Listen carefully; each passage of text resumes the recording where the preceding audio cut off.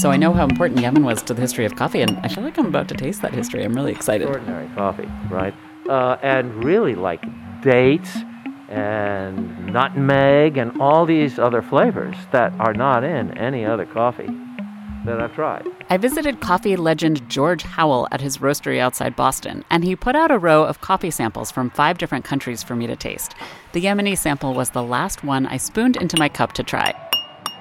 As you listeners might remember, the first commercial coffee plantation started in Yemen, but there's not much growing there these days due to a combination of conflict and economics. The coffee is rare. It was delicious and recognizably distinct from the other countries' coffee I'd tasted with George. Oh, yeah, the dates are much. Has that note, right? Mm-hmm. Yeah. It is so different from the others. Totally. And this is the excitement about coffee, right, is all these flavors. Weirdly, I am not actually a coffee snob. It's one of the few things I consume that I'm not a snob about, to be honest. But even someone like me who just drinks coffee in the morning to be able to form sentences, even I can tell these single-origin, beautifully roasted and brewed coffees are something else. To me, they're more like artwork than morning wake-up call. I'd never done a coffee tasting and compared different single origins against one another. I'd always just tried whatever someone had around. And it was amazing to note all the differences. One tasted like cherries, another had nutty and caramel notes. The Yemeni one really did taste like dates. But even though the Yemeni coffee is ancient, this approach to sourcing and brewing and tasting coffee is really new. Last episode, we told you the story of how coffee got huge. First in the Muslim world, then in Europe, and then in the Americas, and how that reshaped cultures and governments and work and even intellectual life. But for most of that time, the coffee itself tasted like pants. In case you Americans are wondering, Nikki isn't employing technical coffee tasting terminology. That's a Britishism that means what you think it means. The coffee tasted really bad. Yes, indeed. And since we've got this far without introducing ourselves, let's do that. I am Nicola Twilley, and this is Gastropod, the podcast that looks at food through the lens of science and history. I'm Cynthia Graber, and this is the second in our 2-part series about our dark obsession. This episode, how coffee got bad, how it got a little better, and then really bad again, and then how it got great. Plus, the science behind that, the reactions that happen during roasting, the art of the grind, the relative merits of filter and espresso, and the reason why you should never, ever reheat coffee. All that, plus the birth of Starbucks, the secret of brewing the perfect cup at home, and, bizarrely, the invention of the tea bag. As we said last episode, this special 2-part series is sponsored by Nespresso. And as we also said before, Nespresso did not have any input into the actual content of the series. Gastropod is part of the Vox Media podcast network in partnership with Eater. When you're an American Express Platinum card member, don't be surprised if you say things like, "Chef, what course are we on? I've lost count." Or, Shoot that! and even, Checkout's not until 4, so... Because the American Express Platinum Card offers access to exclusive reservations at renowned restaurants, elevated experiences at live events, and 4 p.m. late checkout at fine hotels and resorts booked through Amex Travel. That's the powerful backing of American Express. See how to elevate your experiences at americanexpress.com/withAmex. Terms apply. As we explored the history of coffee, Nikki and I have been imagining sitting and drinking coffee at the original coffee houses in the Middle East. Not that we would have been allowed in, but the coffee itself, it would have been made by boiling water and mixing it with ground-up roasted beans that just kind of sat in the water, which is how Turkish coffee is prepared today. The result, if you've ever tried it, is very dark and often quite bitter. Turkish coffee is usually flavored with spices like cardamom or mastic and then sweetened with sugar. When a British poet first tried this kind of coffee in 1610, he described it as, quote, black as soot and tasting not much unlike it. To be fair, some Europeans did find it really tasty, and obviously plenty of Turkish coffee drinkers love it that way, but it is a bitter brew. So why is this style of coffee so much stronger and more bitter than a pour-over or a French press? To figure this out, we called Monica Fekete. She's a coffee scientist with Breville in Australia. And she told us It's all about the extraction. Extraction is what happens when a solvent takes compounds out of a solid. We told you in our bottled water episodes that water is really great at doing that. And hot water is even better than cold water is at getting flavor compounds out of coffee. But it gets them out in a very particular order. And that order can transform the flavor of your final cup of coffee depending on how long you let extraction go on. And the reason why extraction progresses like this is that some of the flavor compounds in coffee are more easily soluble in water, such as salts, which are small and very soluble compounds, acids, which also dissolve very quickly because they are small and very soluble in water. These are followed by sugar, somewhat larger.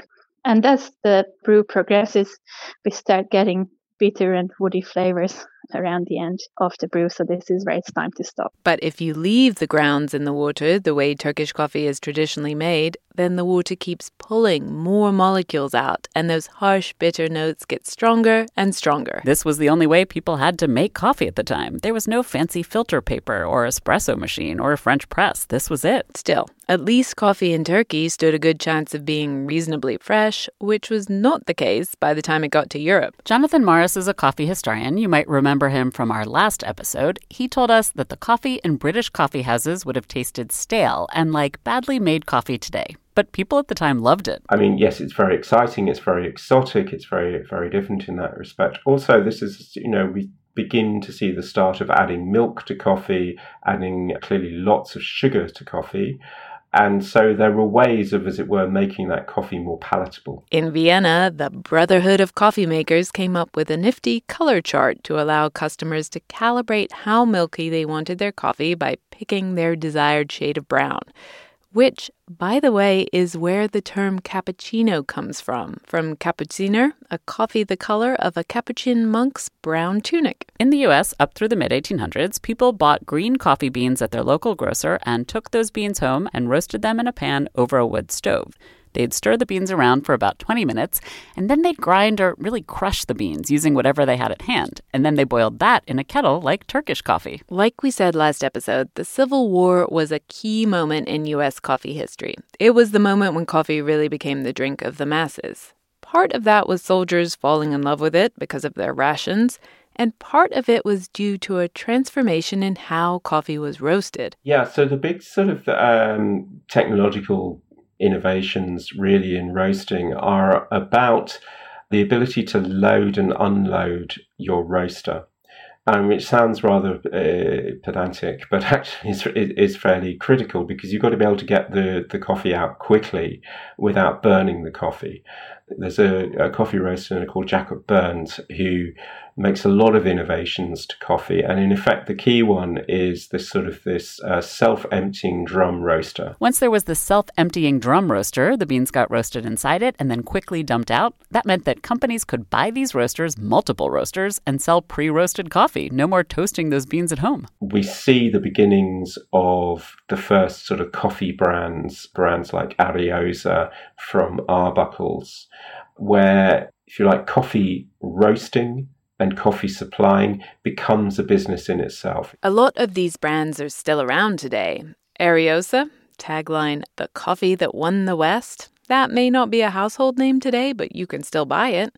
Folgers, named after Jim Folger, who came from a whaling family mentioned in Moby Dick. That's definitely still around. It has more enticing aroma than any other kind. The best part of waking up is Folgers in your cup. And Maxwell House, named after a ritzy Nashville hotel, that's also still on shelves even though the original hotel was demolished in the 60s. Always smells good, always tastes good, always good to the last drop. Maxwell House is good friend. Good to the last drop. Maxwell House. These companies started advertising right away, first in print, of course, but then once radio got to be more popular, the coffee roasters headed there too, and they didn't just run ads, they created entire shows. Folgers created The Folgeria, a serial comic opera. Maxwell House sponsored The Maxwell House Hour and The Maxwell House Showboat. That one actually became the top radio show in the country in the 1930s. No matter what your favorite entertainment is, you'll always find it on The Maxwell House Showboat. The ticket of admission, as always, Just your loyalty to Maxwell House Coffee. Not to be outdone, Chase and Sanborn Coffee had its own show, Major Bow's Amateur Hour, which was the American Idol of the 1930s. Customers were told that their purchase of Chase and Sanborn coffee would help Americans win fame and fortune. Frank Sinatra made an early appearance on the show as one member of the Hoboken Quartet. And yes, they won. Everyone that's ever heard us liked us. We think we're pretty good. And we play real swing music, too. What's your tune? The Curse of an Aching Heart. Curse of an Aching Heart. You made me what I am today. Later, Frank performed a novelty song called The Coffee Song, otherwise known as They've Got a Lot of Coffee in Brazil. Way down among Brazilians, coffee beans grow by the billions, so they've got to find those extra cups to fill. They've got an awful lot of coffee in Brazil. All the hot stars of the jazz age had coffee songs, to be honest. Here's Ella Fitzgerald, staying up and feeling moody thanks to black coffee and bad relationships. I'm feeling mighty lonesome, haven't slept a wink. I walk the floor and watch the door, and in between I drink black coffee. Love's a hand-me-down brew. Like we said last episode, by the 1920s, coffee was a central part of American life and American culture. And like a lot of other things in America, it became a real consumer product. People were no longer just getting whatever beans their local grocers had. They could choose from brands in pretty canisters with fancy labels and expensive marketing and advertising claims.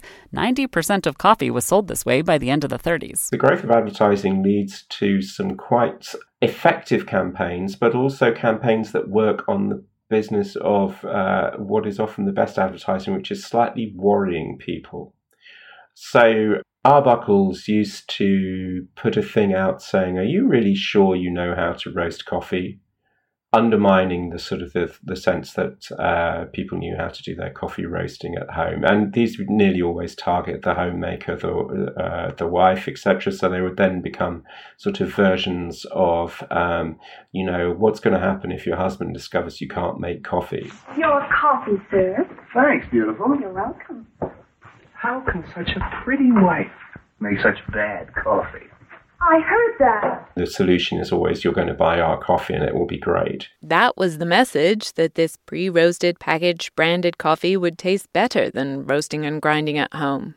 But was it true? Well, for one, that depended on how far the beans had to travel, how long they sat on shelves. Coffee beans, as we've already said, they can go stale, and stale coffee tastes bad. But these new companies had some new tools to help prevent that. Ariosa sold whole beans in a special glaze of egg and sugar, which made it shiny and supposedly protected against staling. And then came a really major innovation. A company in San Francisco called Hills Brothers. They'd been shipping butter to soldiers in the Spanish-American War in the Philippines, and they stored it in brine, and it tasted pretty bad.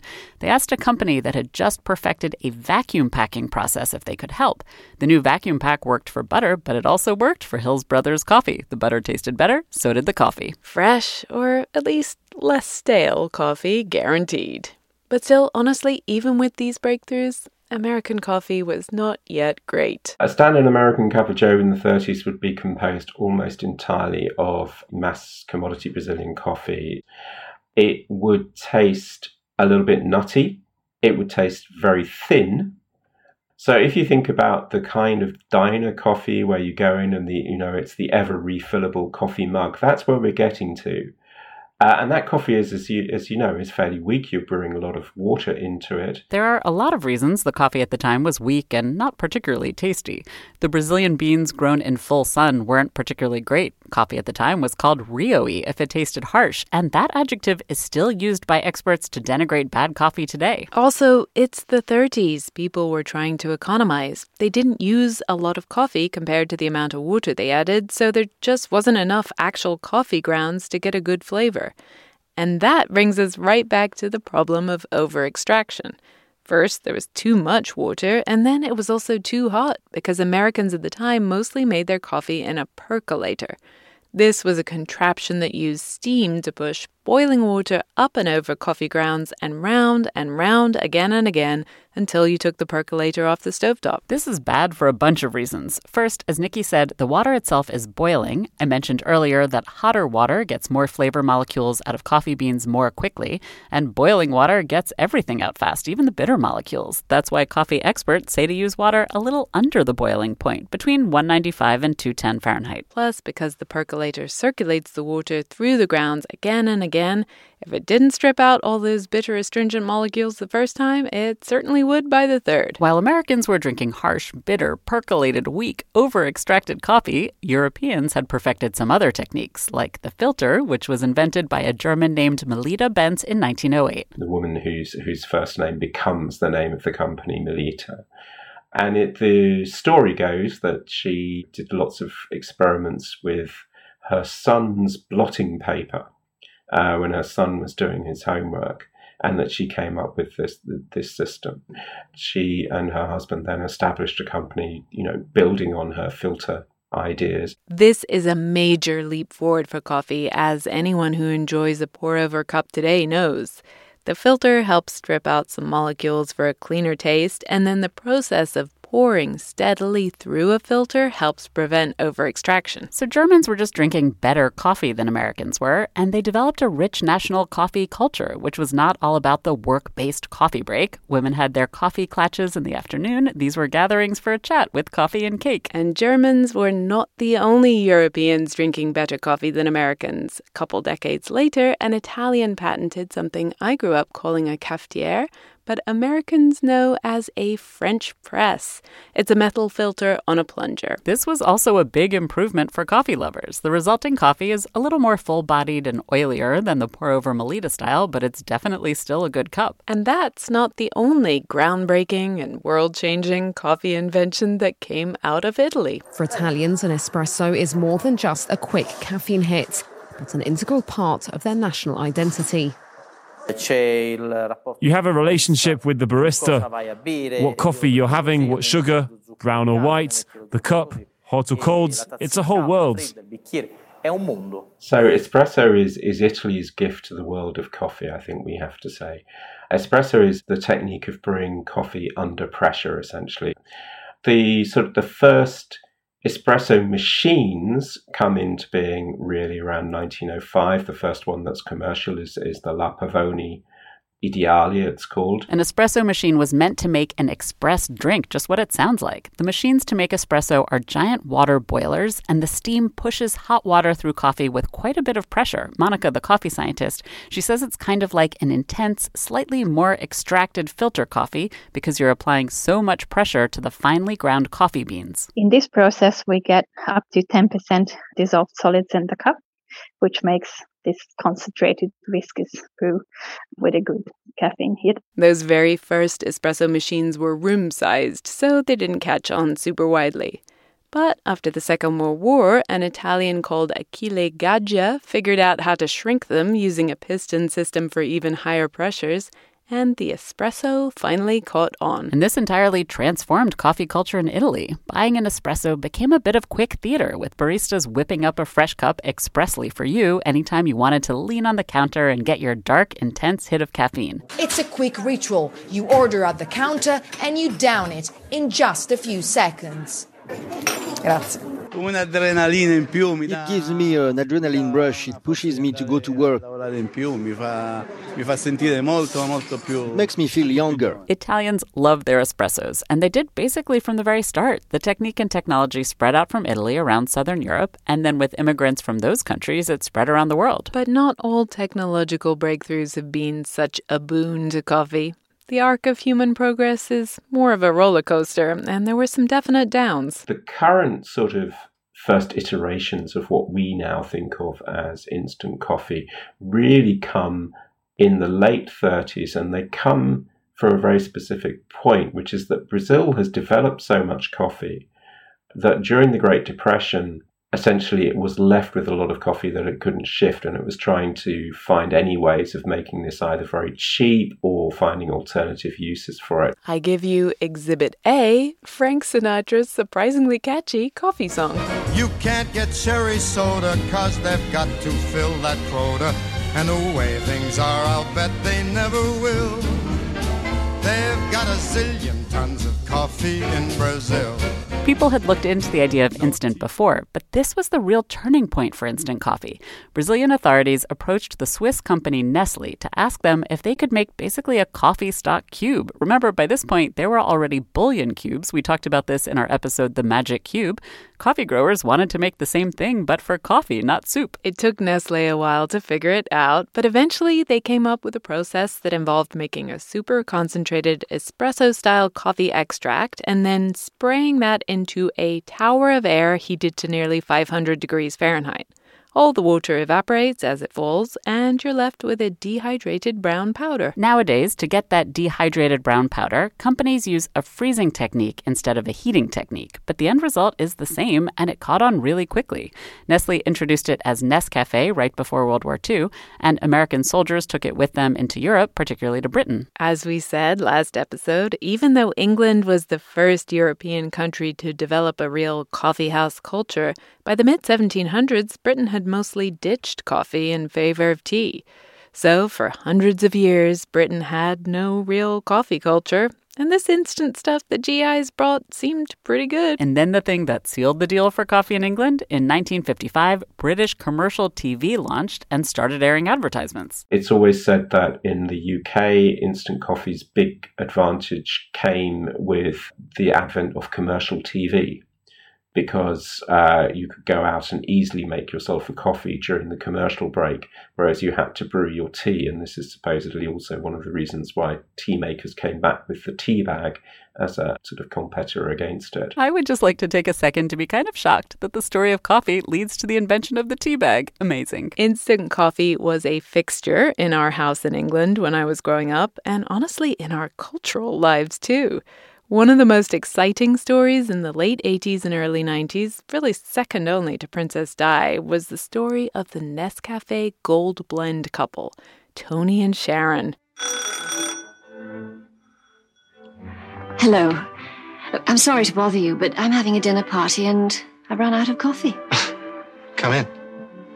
Thank you. It was an ad campaign where they met over a cup of instant coffee. Will Gold Blend be too good for your guests? Oh, I think they could get used to it. It's a very sophisticated coffee. They have very sophisticated taste. And this became a kind of a national fixation. You know, would they, wouldn't they, would they get, etc. If this were a restaurant, they'd be putting chairs on tables about now. And I'd be asking you back to my place for coffee. Of course, I wouldn't accept. And that absolutely was the biggest story in coffee, really through to the 1990s in Britain. Basically until the coffee chains showed up. First Costa and then Starbucks. Before then, you know, Gold Blend was probably seen as the epitome of good quality coffee. Golden roasted, richer, smoother, Nescafe Gold Blend. But hold up a second. The arrival of Starbucks is a whole different story, and that's where we're going after the break. Busy weekends are a breeze with American Express Platinum Card. 8 a.m., wait to board plane in the Centurion Lounge. Much better. 2 p.m., grab seats for the game. 6 p.m., book an exclusive reservation with Resi Global Dining Access. Right this way. Because the American Express Platinum Card offers access to the Centurion Lounge, must-see live events, and exclusive reservations at renowned restaurants. That's the powerful backing of American Express. See how to elevate your experiences at americanexpress.com/withAmex. Terms apply. I know we promised you the story of Starbucks, and we are definitely about to get there. But something else happened in the 20th century that really affected how our coffee tastes and why it got so incredibly bad after World War II in the decades before Starbucks came on the scene. The change was a newfangled species and bean called Robusta. So in the late 19th century, a lot of coffee-producing plantations, particularly in Asia, were wiped out by what was called coffee leaf rust. We actually told you this story in our last episode, too. It's the reason why coffee production really moved from Asia to the Americas. But it had another really important impact, the introduction of an entirely new coffee species. The coffee shrubs that were wiped out, they were all Arabica. And in order to replace them, ultimately they were replanted with a new coffee species whose Latin name is Coffea canephora or canephora, which came to be known as Robusta. Robusta was a different species in the same coffee family as Arabica. It was discovered growing wild at the turn of the century in what was then called the Belgian Congo. Botanists quickly realized that Robusta was, well, more robust than Arabica. It grew happily in drier and hotter conditions than finicky Arabica, and even more importantly, it was resistant to the dreaded coffee leaf rust. But it didn't taste exactly the same. It tends to have a more potent taste, let's put it that way. It is more peppery, more, I would say, inclines to sort of more rubbery, and it has twice the caffeine that Arabica does. Twice the caffeine. Caffeine is a great insect repellent, so the fact that Robusta was more robust and had twice the caffeine, those two things might be related. And this is also part of why it tasted more bitter. And it also has a lot more chlorogenic acids, which also taste bitter. These all help protect the plant against pests and the environment, which makes Robusta more robust, but also a lot harsher and less delicate in taste. But because it grows in the sunshine at lower elevations and is so hardy, Robusta is as cheap as chips, way cheaper than Arabica. Robusta really caught on in the 50s, which is also when instant coffee hit the market. Robusta is typically used in instant coffee, where it's processed so much that you almost can't appreciate the original flavor. But it did also make its way into regular coffee in Europe and in the States. One of the things that it does very well is it works well in espresso. It gives it that punch. Similarly, when we talked about the taste of the American cup of joe, well, when you drop some Robusta into that, that's where it acquires a bit more of the punch that we might expect, what you might call the guts of the coffee. Robusta doesn't have particularly complex flavors, but that didn't really matter too much because coffee roasters just gave the beans a really dark roast. A dark roast can make even a lower quality bean more drinkable. This ended up changing the taste of coffee everywhere. When you see French roast or Vienna roast or Italian roast on coffee labels, those are super dark roasts that were developed post-World War II when Europeans started consuming lots of cheap Robusta beans and needed to mask the taste. But what actually happens when coffee beans are roasted? Why does a dark roast or a light roast matter? What's going on? I got to see the whole process from green beans onward when I visited Fringe in Santa Barbara. So these are green. So you'll actually be tasting this one today. So it's nice for you to see it, at its green form. It looks like pulses right now, like kind of a big dal or lentil or something. Oh, it definitely does. That's Paige Gesualdo. She's the head roaster at Fringe, and she was roasting up a fresh batch of the new summer 2021 harvest when I visited. This is the beginning of our drying method. It's pulling all the water content out of the green bean so that now we can start cooking it. So here we are, close to a minute. I'll start adding the gas. The beans are in a drum that rolls around and around. It looks like a front-load washing machine, and the beans spin around inside to get evenly heated. And slowly, they start to go from green to light brown. You'll see here, so see how the colors are starting to change? Monica told us that when the beans start to turn color at about 150 degrees Celsius or around 300 degrees Fahrenheit, this is when the magic starts to happen. The Maillard reaction kicks in. It's what makes toasted bread taste toasty and roasted meat taste roasty. During this reaction, hundreds of new compounds are created, which give coffee its characteristic aroma and color as well. So we get caramel-type molecules, we get small aromatic compounds. Some of them might smell like popcorn. Some of them can smell fruity and sweet. And we also get compounds called melanoidins. And these are the brown-colored molecules that give coffee its brown color. That's like toasty and nutty right now. So it starts out with almost like grassy, wet. And then you can, by the different smells, you can figure out what stage you're on too. Oh, it's changed already. It's changed already, isn't that? And so do you smell almost like a little sugars coming in? So once we get to about 170 degrees, that's where caramelization, the other important roasting reaction, starts to happen. Caramelization happens between sugars, so smaller sugar molecules condense into larger ones. And very interestingly, this makes them less sweet, but more aromatic. And once we get to about 200 degrees, this is when the first crack happens. Again, that's 200 degrees Celsius, which Monica, like the rest of the world, uses. In Fahrenheit, that's nearly 400 degrees. The first crack happens when steam and carbon dioxide build up enough pressure that they literally blow up the plant cells and create little cracks through the walls where gases and delicious smells can escape. And coffee starts becoming drinkable after this first crack. You know, with California coffee, we have some that crack really, it's almost like Rice Krispie treats or popcorn. And then we have some that you don't hear, but you know you're at first crack. It's kind of a beautiful thing in roasting because when you hear that sound and you start to smell those smells, it's exciting. I heard a crack. Yep, it's starting to crack. Here you go, I want you to smell this now. Ooh, yeah. You're going to hear like Rice Krispie crackle, so we'll let you listen to it for a little bit. Honestly, if you could bottle that smell, you'd be a billionaire. It was sweet, but not too sweet, and nutty and toasty, but also a little floral and just delicious. Monica told us this stage, after the first crack and from there to the end of the roast, this is where the coffee roaster's skills really come in.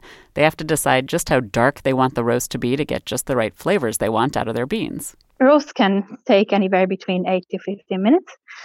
A really light roast could be around 8 minutes, whereas your Vienna roast or a really dark traditional roast could take all the way up to 15 minutes. If you stop your roast a little bit earlier, the color is obviously a bit lighter, and also it retains more of the characteristics of the origin and the processing. If you take the roast much further, we lose a bit of acidity, but develop more chocolatey, nutty, caramelly flavors. But this also acts as a bit of an equalizer between different quality beans. In a dark roast, you just kind of get the taste of the roast, not of the individual beans. At Fringe, Paige stopped the roast after just 3 minutes. They do a really light roast in order to retain all those qualities of the bean's origin and how it was processed. They're not trying to cover up any flaws. Once the roast is done, the beans all drop out onto a cooling tray where air is blown out onto them and they immediately cool down. We're going to put on the air and we are going to drop. Paige is obviously working with the very best beans, so it makes sense to give them a really light roast. But back in the 50s and 60s, where we left off, the roasts were super dark. A lot of the beans were Robusta, and also a lot of people were drinking instant coffee. There were Arabica beans being grown still, but most of them were grown full sun in Brazil, so they didn't taste quite as good as specialty shade-grown coffee today. Shade-grown coffee ripens more slowly, and so there's more time to develop sugars and all the great flavors we love in coffee beans. The same thing happens at elevation, but back in the 50s and 60s, even the good stuff, Arabica beans that were shade-grown high on the mountainside in El Salvador and other nearby countries, it was mostly just sold at the same commodity price, roasted till it was super dark, and ground up with all the bad stuff on the general market for cheap. Plus, in the U.S., we hadn't really yet taken advantage of all the breakthroughs in brewing technology, the Melita filter and the French press and the espresso machine. People were still using their home percolators, which over-extracted the coffee. In short, coffee had hit a new low. In 1972, Mr. Coffee made his debut on the American countertop. Mr. Coffee thinks it's about time you tasted coffee the way it was meant to be. Mr. Coffee, America's perfect coffee maker, with a patent to prove it. It was expensive at the time, and it was a huge improvement over the percolator. It was drip coffee through a filter.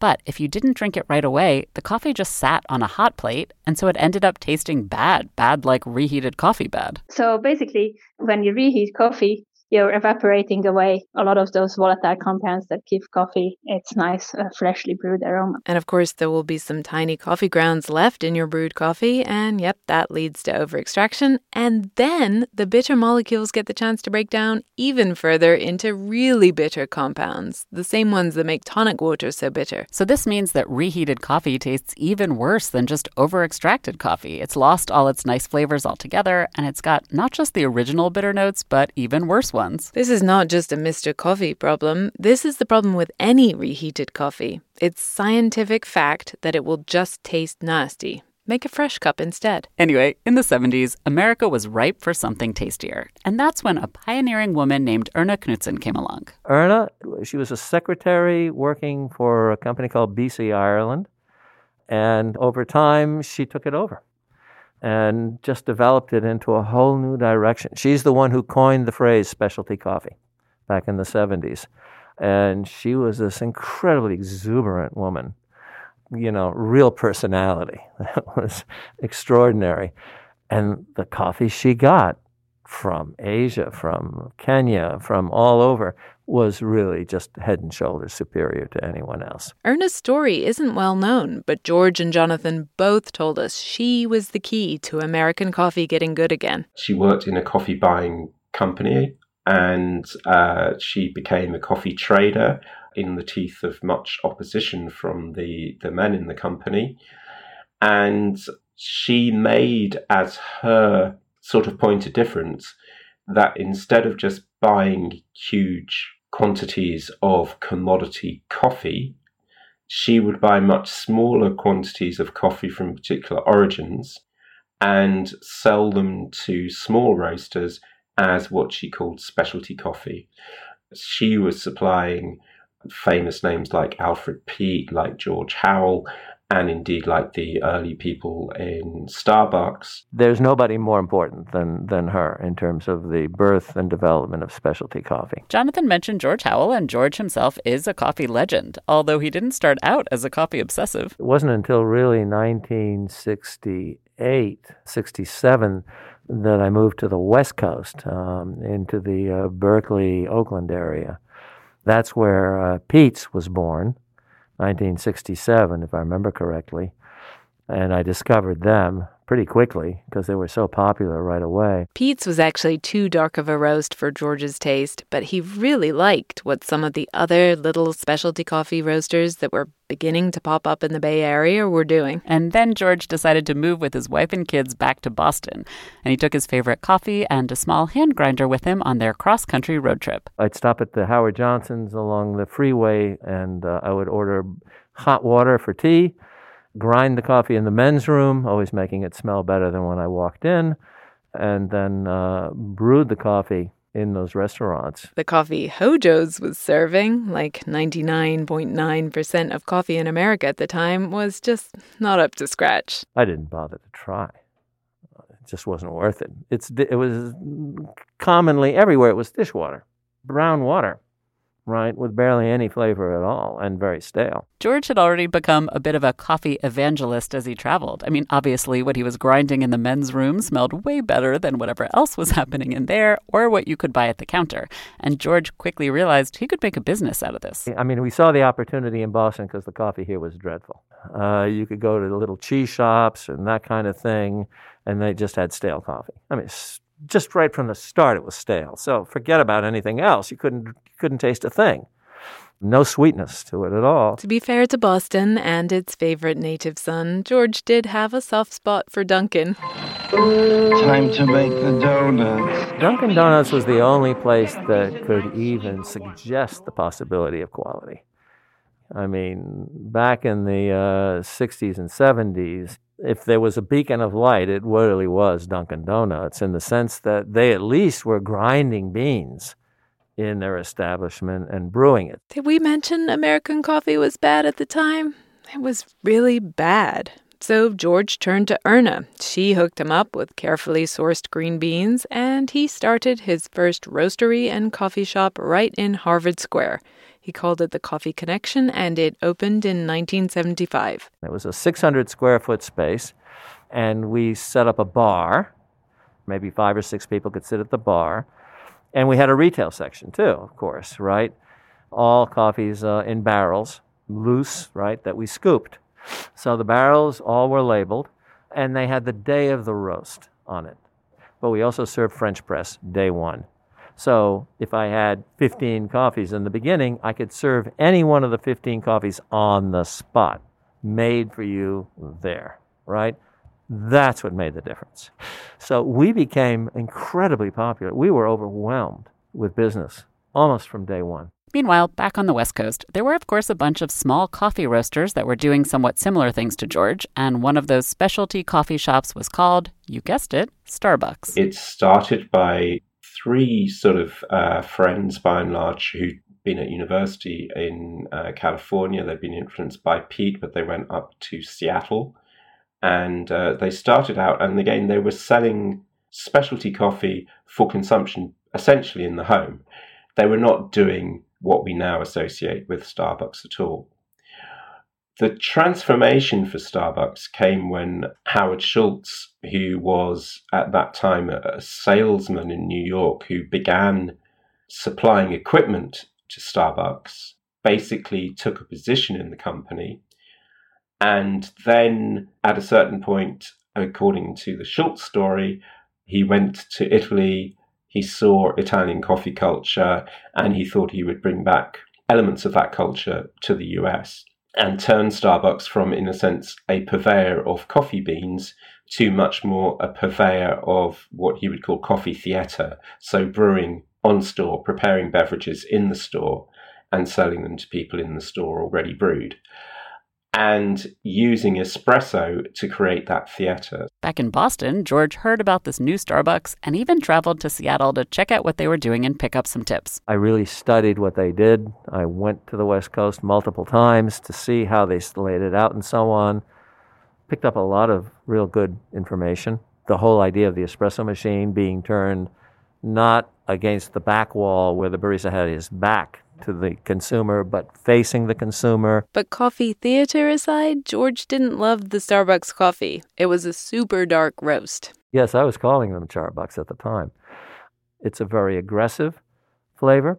That's why they use the words bold and rich, especially bold. I love the word bold. You'll see it all over the place. For decades, they use that word. Italians were known for their dark roasts, but the Howard Schultz American version of Italian coffee culture wasn't exactly a carbon copy. The Starbucks version of Italian espresso drinks were much milkier because that made them sweeter. And then for even more sugar, Starbucks went big on flavored syrups.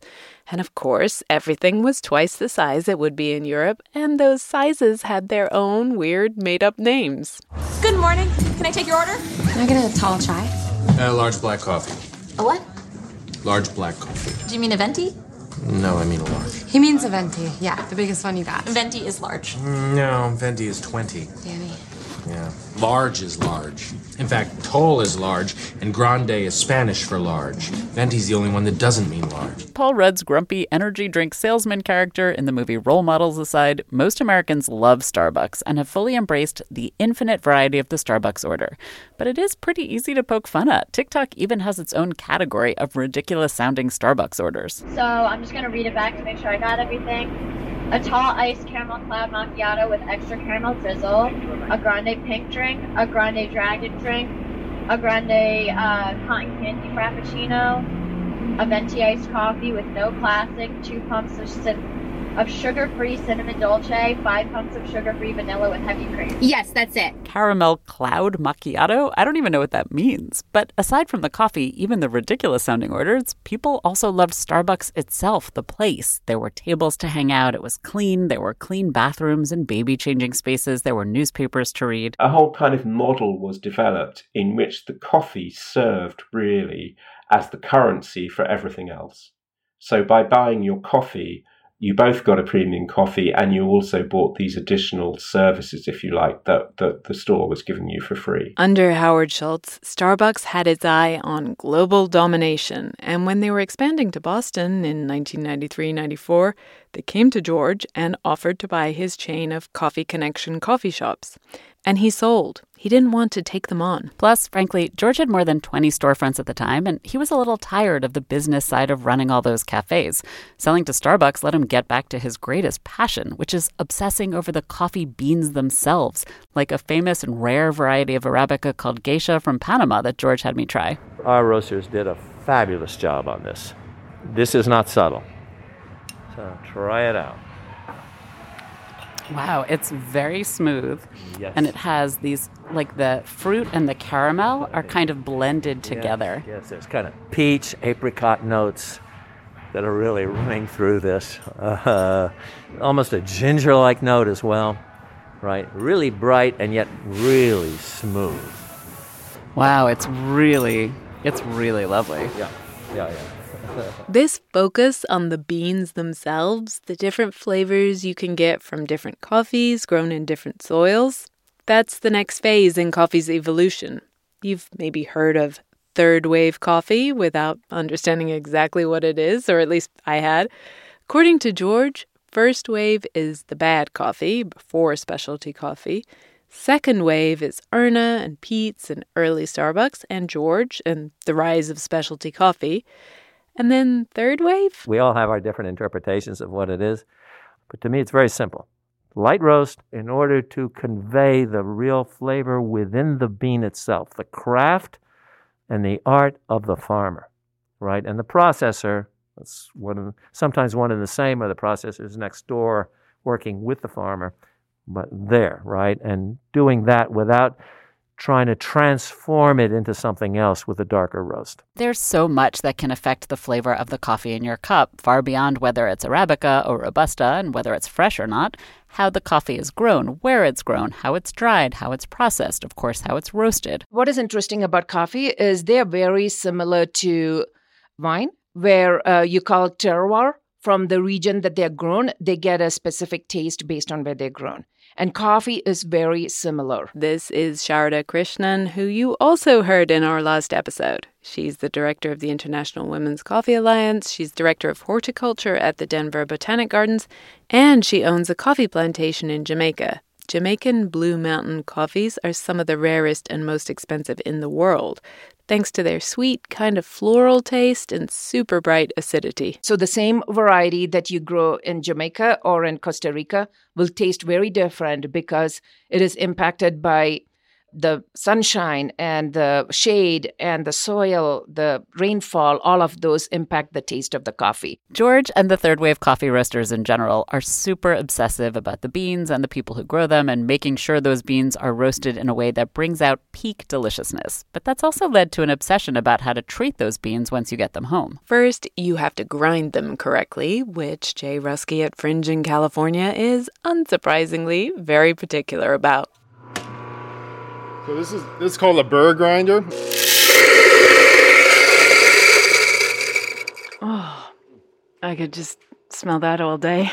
Yeah, it's a great aromatic moment. People who love coffee tend to grind their beans right before brewing to make sure they don't lose any of the aromatic flavors. But it's not just a fresh grind that matters, it's also the size of your grind. I would say for home, it's really important that you stay away from blade grinders.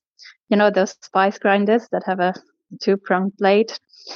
Because these chop up the coffee into very uneven bits, you will get a fine powder in the bottom, the larger bits on top, and these will extract very unevenly. This is kind of common sense. If you imagine just chopping coffee beans in half and putting them in hot water, that will take forever to extract all the flavor. And if you grind them up to a superfine powder, then obviously the water will extract flavors much more quickly. There's so much more surface area. When you have a combination of these, very small and very large particles, you can imagine that the extraction will be very uneven. And even once you have the right tool to grind your beans evenly, you have to decide what size you want the grind to be. Monica plays with the size of her grind depending on the type of bean and coffee she's making. The next thing that these third wavers who want to savor every little flavor note in their specialty beans worry about is the temperature of their water and exactly how long it's in contact with the grounds. Then there's the temperature that you drink your cup of coffee at. Hot coffee hides a lot of flavors. And as it cools, you're starting to get all these flavors that develop more and more. So it's like a rose that's closed and it's opening. And the whole thing about enjoying a cup of light roast coffee is how it opens up and flowers. When it's hot, your taste buds are actually trying to tell you don't drink it. But as it gets down to like 130 degrees, 140 degrees, your taste buds are more receptive to the flavors, the sweetness, the florals, the acidity. All of this focus on flavor has led to people being willing to pay a pretty penny for a delicious cup of coffee. But at the same time, roasters and consumers started to wonder whether the farmers were benefiting from the higher prices. And that concern led directly to the invention of fair trade. So what gave fair trade the boost was this very weird disconnect whereby we had the big growth of the coffee shop chains, of the Starbucks and so forth, of people becoming used to paying, several dollars for a coffee, and yet the evident poverty that was happening in the coffee growing areas. Fair trade attempts to address that by putting in a base price. Fair trade is now certainly spread out from just coffee to chocolate and bananas and more. At the same time, now coffee has moved beyond fair trade to something folks like George call direct trade. George works directly with the farmers, and then he also knows how farmers treat workers on their farms, and he can pay them more when he works with them directly too. But this approach is pretty new. To change the industry is very difficult. Very hard to do. That whole thing, getting farmers to participate in the bounty of what specialty offers people in the business, is only just started. That's got a long ways to go. This is something you can help with, and Jonathan had some good advice for how to do that. The more specific a coffee is about its origin and about who grew it, the more likely it is that those people have been paid fairly for their coffee. So don't look at something that just says, African coffee or Roaster's Choice coffee. Look for something that says, this coffee came from this region of Peru, say, or whatever, or was this farm, etc. Because the more that they put that there, the more there tends to be an underpinning agreement as to some sort of more ethical way of pricing. Basically, at this point in human history, after centuries of bad coffee grown by workers who were treated badly, it's actually possible and not even that hard, as long as you have the cash, to get very delicious coffee that is also ethical. Hooray! But you all might not be shocked to hear that the specialty market is still only a small slice of the huge global coffee commodity market. There's still a lot of room to grow. Also because the demand for coffee is still growing. Yes, the trend is going up. I think they are expecting demand to go up to almost double by 2030 or 2050, which would be about 300 million bags of coffee. So it is a huge industry. So the future of coffee is more coffee, but maybe it's also better coffee. Coffee trees haven't had the same type of scientific investment and study that other crops have had in the past, and so there's a lot of research going on now to help figure out how to breed plants that are better resistant to disease and that also can cope with the changing climate. So climate change is going to it already has had a huge impact on coffee production, and I can tell you too, because my coffee farm in Jamaica, the past few years, every summer, the drought has become more and more severe. Every year we lose probably a lot of crop, and it's ripening earlier. And then if it ripens early, and then your quality is not as good either. It impacts the taste of your coffee. A few years ago, Jay at Fringe partnered with a scientist at UC Davis to sequence the Arabica genome, which hadn't been done before. Together, they've launched a coffee breeding program. Jay showed me a hillside full of little baby coffee shrubs swaddled in individual white blankets. So today what you're seeing is some of those plants that we started breeding 3 years ago. They're now in the ground with their controls, so we have trials of our hybrids. The goal is to breed more vigorous and better tasting coffees. There's not a lot of genetic improvement that's happened. And Jay says we haven't just been ignoring the science that's necessary to advance coffee in the future. We've also been ignoring all the potential tasty parts of the plant, maybe even the very tastiest. I think if you could talk to a coffee plant, they're like, what are you doing? Why aren't you eating my fruit? Why are you eating my seed? The fruit's the best part.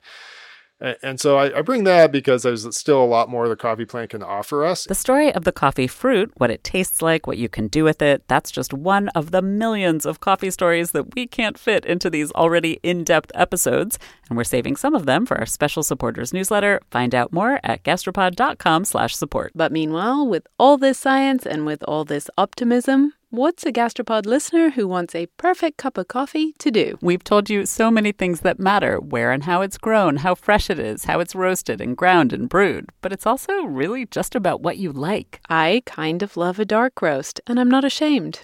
Even George says there's a time and a place for that. To my mind, as I drink a dark roast, as long as it's not too dark, it can be very pleasant, especially after a meal where you've had dessert, wine, and all the rest of it. I know that you are both gourmets and people who I would hazard, therefore, enjoy multiple ways of whatever you consume.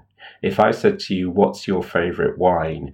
You would say, depends on the season, depends on the time of day, depends on my feeling, etc. And that's, for me, the truth about coffee as well. I drink different forms of coffee at different times of the day. I drink different origins of coffee depending on what's available, depending on what's in season, depending on what I can see that attracts me.